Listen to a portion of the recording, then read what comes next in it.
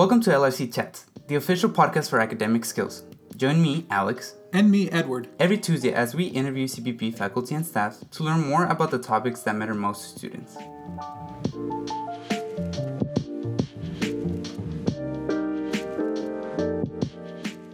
Hey everyone, thanks for joining us here on LRC Chats. Today we have the pleasure of meeting with Alyssa Christensen. Alyssa, why don't you go ahead and introduce yourself to our listeners? Hi, I'm Alyssa Christensen. I'm the ASI Care Coordinator for the Poly Pantry, which is our first permanent food pantry in the Bronco Student Center. The Poly Pantry is located on the first floor in room 1333. Okay, nice. So why don't you tell us a little bit about your program? The Poly Pantry was started in 2016. It was a student initiative that was spearheaded by the president, Uriah Sanders, and he saw that there was a need on campus to support students in terms of their food insecurity and helping them be successful not only academically but also in their personal lives. So in the beginning, the bill was proposed, and it's taken 3 administrations to get my position filled. I'm a full-time staff member. I will also be hiring 2 part-time staff members. And we just opened the Poly Pantry on April 29th, 2019. Okay, so very new program. Very new. Yeah. We're excited about it. We know that food insecurity is something that many students on campus are struggling with. And many people that may not struggle with it, they're not aware of what food insecurity is. So we like to try to tell people that food insecurity is the state of being without reliable access to sufficient quantity of affordable, nutritious food. And there's 2 different types of food insecurity. So there's low food insecurity, which is the reduced quality and variety or desirability of your diet, and very low food insecurity, which is multiple indications of disrupted eating patterns and reduced food intake. And the Poly Pantry serves students that are impacted by food insecurity, and we provide access to food and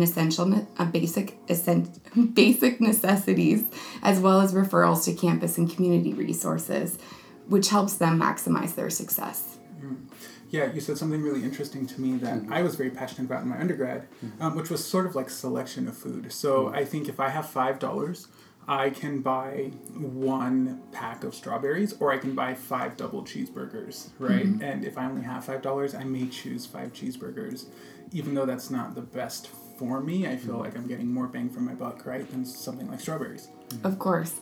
The nutritious aspect is important because food insecurity touches all of us, and it's not just about the reduced intake or skipping meals. That's on the low side of it, but it's a continuum. And so many of us are struggling to meet our needs nutritiously. And so that's going to be part of our program too, is working with partners on campus to develop recipe cards, cooking demonstrations. So we have a lot of goals for the program, but we definitely want to help students have access to nutritious foods. Right. Yeah, something that, because we know each other, and something that you always mention is the basic needs pyramid. That always stays with me, and that's why we decided to bring it to this podcast, because I know your program focuses on giving the student the basic things that they need so that they can focus on their academics, right?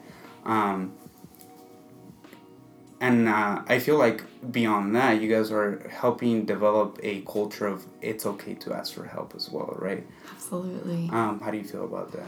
I think advocacy and self-advocacy is really important because when I went to school here, I'm an alumni from 2011, and I was a sociology major. Right. And I really struggled with food insecurity, and I didn't ask for help. I didn't know how to ask for help. I thought that I was alone, and I see now that there are resources that are available, and I think the one thing that I would hope for our students is that they learn how to ask for help, because that's a very courageous thing, and if we can start asking for help and seeking help, we'll find all the resources that are available, and we want students to utilize all of the resources on campus. So back to some of my program, and then we'll get into Maslow's. The Poly Pantry is available to all students that are in need. And we define need as a situation where students are faced with financial challenges and would otherwise have no resource to supplement their meals. So I'm part of the Broncos Care Basic Needs Program, which is a comprehensive campus-wide program that offers food and housing resources. Some of those resources are CalFresh assistance, where students can get up to $192 a month on an EBT card. We have EBT access on campus so that if you are a beneficiary, you'd be able to use that card on campus. And that creates CalFresh has some stigma that's associated with it, also with food insecurity and asking for help. So we're hoping to kind of destigmatize and normalize that, because food insecurity touches all of us with the current economic crisis that's going on. And the cost of college and the cost of living, financial aid packages aren't adjusted for that. So I received financial aid, but I still really struggled. So going back to the Broncos Care Basic Needs Program, we also have meal assistance, short-term emergency housing, an emergency grant of $500, and I'm also part of the Integrated Care Network. And the Care Network is kind of a group of individuals that have the position of care service coordinators in the DRC, which is the Disability Resource Center, in CAPS, which is our counseling services, in our behavioral intervention team, in university housing, in ASI, so across the campus, and also in our health and wellness center, which Judy Warris Crawford is the lead of our Broncos Care program. So the Integrated Care Network is our holistic approach to helping students be successful and to meet their needs. So we give referrals to any students that are looking for help. We might have other resources that are available on campus, but it starts with that first step of courage, being able to ask for help. And by one person doing that, I think that it helps others join that movement. So we're really hoping that will happen. And then going back to your Maslow's question, basic needs is basically the resources that is necessary to thrive in school. And basic needs are, Maslow had a theory, and the pyramid represented the different levels of needs that a person had. And we know that in order to reach our full potential, we have to fulfill our basic needs, which are food and housing.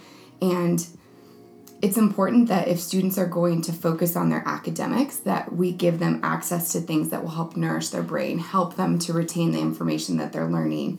And so Maslow's is really interesting because it's relevant to today's problems of poverty and hunger, and a lack of basic needs such as food and shelter can affect an individual's capacity to focus on a final, to hold a stable job, to pay for housing. So if we can support that student through that transition, that difficult time, then we're helping our community and we're enriching ourselves, because we get a lot out of this experience as well. It's a blessing for me to be able to work on campus because of my food insecurity. And being an alumni and understanding what that's like. And so it's a wonderful opportunity for us to create a culture of advocacy and just empowering students to utilize the resources that are available. And beyond the, just the basic needs of, food and housing, you guys also do, I know the Wellness Center does a lot of mental health and Yes. Mindset health. And can you tell us something about that as well? Yes, so the CAPS program, our counseling services, we have a lot of programs within CAPS, even our survivors advocacy services, the SAS. There's so many programs on campuses that provide case management, referral to resources, a linkage with different services such as CAPS or the BIT team, behavioral intervention. And it's just important that students know that with stress, it's difficult to function cognitively, just like with food. And so if there's a way that we can support students, there are a lot of resources. And just like you said, they're usually housed up in our Health and Wellness Center, Student Health and Wellness, Building 46, and also in our CAPS department, which is in the Bronco bookstore. And across the campus, really, there's a lot of caring individuals. So that's why I'm proud to wear the care coordinator position, because we care about our students. And beyond the classroom, we want them to learn skills that will help them be successful in their college and career experience in wherever they go with their life. Right. Yeah, and I find that really interesting because before connecting with you, I didn't realize how widespread this issue is, right? I assumed, okay, there has to be a couple of students here and there, but it seems like, based on the way the campus is pushing, that this is a much bigger issue than people may realize. Yes. Do you think that's true? Yes. So there was a study that was put out by the CSU Long Beach in 2018, and there was a survey that was conducted in 2016 to help release, some of the information for that study. In 2016, Cal Poly Pomona was part of the second phase of the survey, and that survey found that of the 1,000 students that responded to the survey, 35.9% experienced food insecurity, and 14.9% experienced housing displacement or homelessness, some type of housing instability. That number is larger than what they found across the CSUs. In the CSUs, they found that 10.9% of students had experienced homelessness, and that we have a larger percentage of students on this campus with homelessness or housing displacement. So we know that the need is very high, and we're trying to find the resources to be able to meet the need. But we also know that many people don't participate in those surveys. So there was recently a study that was done by the Hope Lab, the Wisconsin Hope Lab, and they found that from community colleges, 50% of students that are incoming in our region in California have food insecurity. And so as a transfer student, I can relate to that. And just not knowing how to manage our financial aid packages. So I think financial literacy is important. I think nutritional literacy is important. And students understanding that they're not alone. And the resources that are available, they deserve those resources, and we hope that they will utilize them. Student fees pay for my position, so it's an honor and a privilege to be able to serve students. And many students come in and they say that they don't want to receive services because they feel like they're taking from somebody else. So it's important that we kind of redirect students to help them have a shift in their paradigm, their mindset, that their job is to advocate for themselves, and my job is to worry about the rest. And there is enough for everybody because everybody deserves to have their basic needs met, and food is a basic human right. So we hope that students will help each other understand that this is something that nobody should have to struggle with alone. No student should have to go to class hungry. It's difficult to write a paper. It's difficult to focus on a final.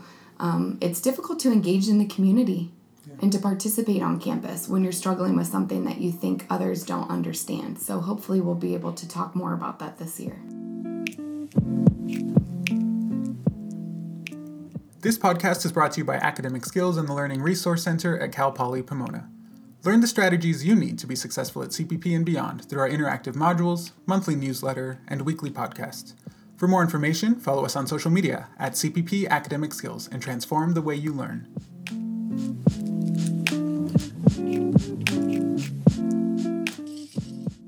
You mentioned that throughout your undergrad and even your master's program, you struggle with a lot of the basic needs issues. But then you had that perseverance in you. So how was that factor the one that, made a difference in you making it and you not making it into college? Thank you. I think the environment that I grew up in profoundly influenced my grit and every aspect of my character. I was in a low-income neighborhood. I lived in a mobile home. I had some emotional insecurity attached to that because I felt like I didn't know many other people that had financial hardships that were happening. My mom was single parent, but she was a first-generation college student, so she instilled in me the values and the importance of education, and that education was the only way that you could get out of poverty and that you could excel in life, and that it was a privilege as a female to be able to go to school. And so that was important to me. So when I came here, because she also went to Cal Poly, I just wanted to get my bachelor's degree. And I had a lot of challenges because I didn't feel secure in who I was. And so when I started my sociology program, I found my place in life. And it was hard for me to know what major to take and what I wanted to do with my life. I just knew that I wanted to be of service because my mom servitude was very important to her. And hard work, because she did work very hard and she sacrificed a lot for me to be able to go to college. And financial aid helped also, but it didn't help with everything. So I remember one of my first things that I was interested in was Albert Bandura and social learning theory and positive psychology. And I was so excited learning about social stratification and inequities and racism and classism and all these different things that helped me understand myself and embrace my experiences and kind of celebrate the diversity that we had here on campus. So that was the beginning. And Bandura had something called self-efficacy, and I didn't know what that was. But that is a belief in your ability, your capacity as a person to exert control over your motivation and your behavior. So I knew that I needed to work on my confidence and my optimism. And after college, I was able to work in an after-school program called Think Together, and I taught, and then I was a coordinator. And so through that, I worked in a low-income neighborhood, and we had an after-school snack component. And we realized that if we gave students access to a meal and not a snack, that they could retain much more information, their behavior was better. So behavior modification was interesting to me. I also became interested in positive behavior intervention support systems, which is basically like positive affirmations, reinforcing the behavior you want to see more of. So I was really interested in that. And Stephen Covey's 7 Habits of Highly Effective People. He has a whole program, but that was really interesting about personal change. And it's based on timeless principles, some of the things that my mom raised me with. And so when I went on to my master's program, I went to Cambridge and I got my master's in education because I knew that I wanted to teach, but I really wanted to learn more about myself. And so I did teaching skills and methodologies. And in that experience, I didn't have access to a computer. My supervisor or my professor gave me a laptop, which was wonderful because I was writing my thesis by hand. And my thesis I wrote about CASEL, which is the Collaborative for Academic Social Emotional Learning. And I was so interested because there's these 5 competencies of college career, but basically just life skills, non-cognitive skills. And that those skills were self-awareness, which is like a growth mindset or grit, and self-management, kind of that self-discipline and being able to motivate yourself to set and achieve goals, and social awareness, where you could embrace your diversity, and relationship skills of seeking and offering help to others and being of service, and then responsible decision-making based on like ethical principles. So I wrote my thesis on that, and I thought that that was really wonderful. I also learned a lot more about grit, which is Angela Duckworth's term. She has a scale, and she defines grit as working strenuously towards challenges, maintaining effort and interest over years despite failure, adversity, and plateaus in progress. So in my experience, grit is a better indicator of success than talent or luck. Having this job is the best blessing I've ever had in my life because I don't necessarily have the talent or the skills to complete this job, but I care. And that perseverance, that all that you have to do is care about something and try hard and persist despite adversity, and that is your greatest asset. So some of the things that I thought were limitations or barriers were actually the thing that helped me to excel in my personal and professional life. And I think that perseverance aligns with that consistency of effort and the tendency to sustain effort towards your goals and persist in spite of adversity. So Duckworth did a great job of helping us understand what grit is and that it's a better indicator of success than talent or of luck. And then I also like Carol Dweck, her theory about neuroplasticity and growth mindset, and helping people understand that if you believe that your brain can grow with effort, that you behave differently. And I've seen in my work that the impact of praise, positive reinforcement, self-affirmation, believing in yourself has an impact on your efficacy, your effectiveness in life.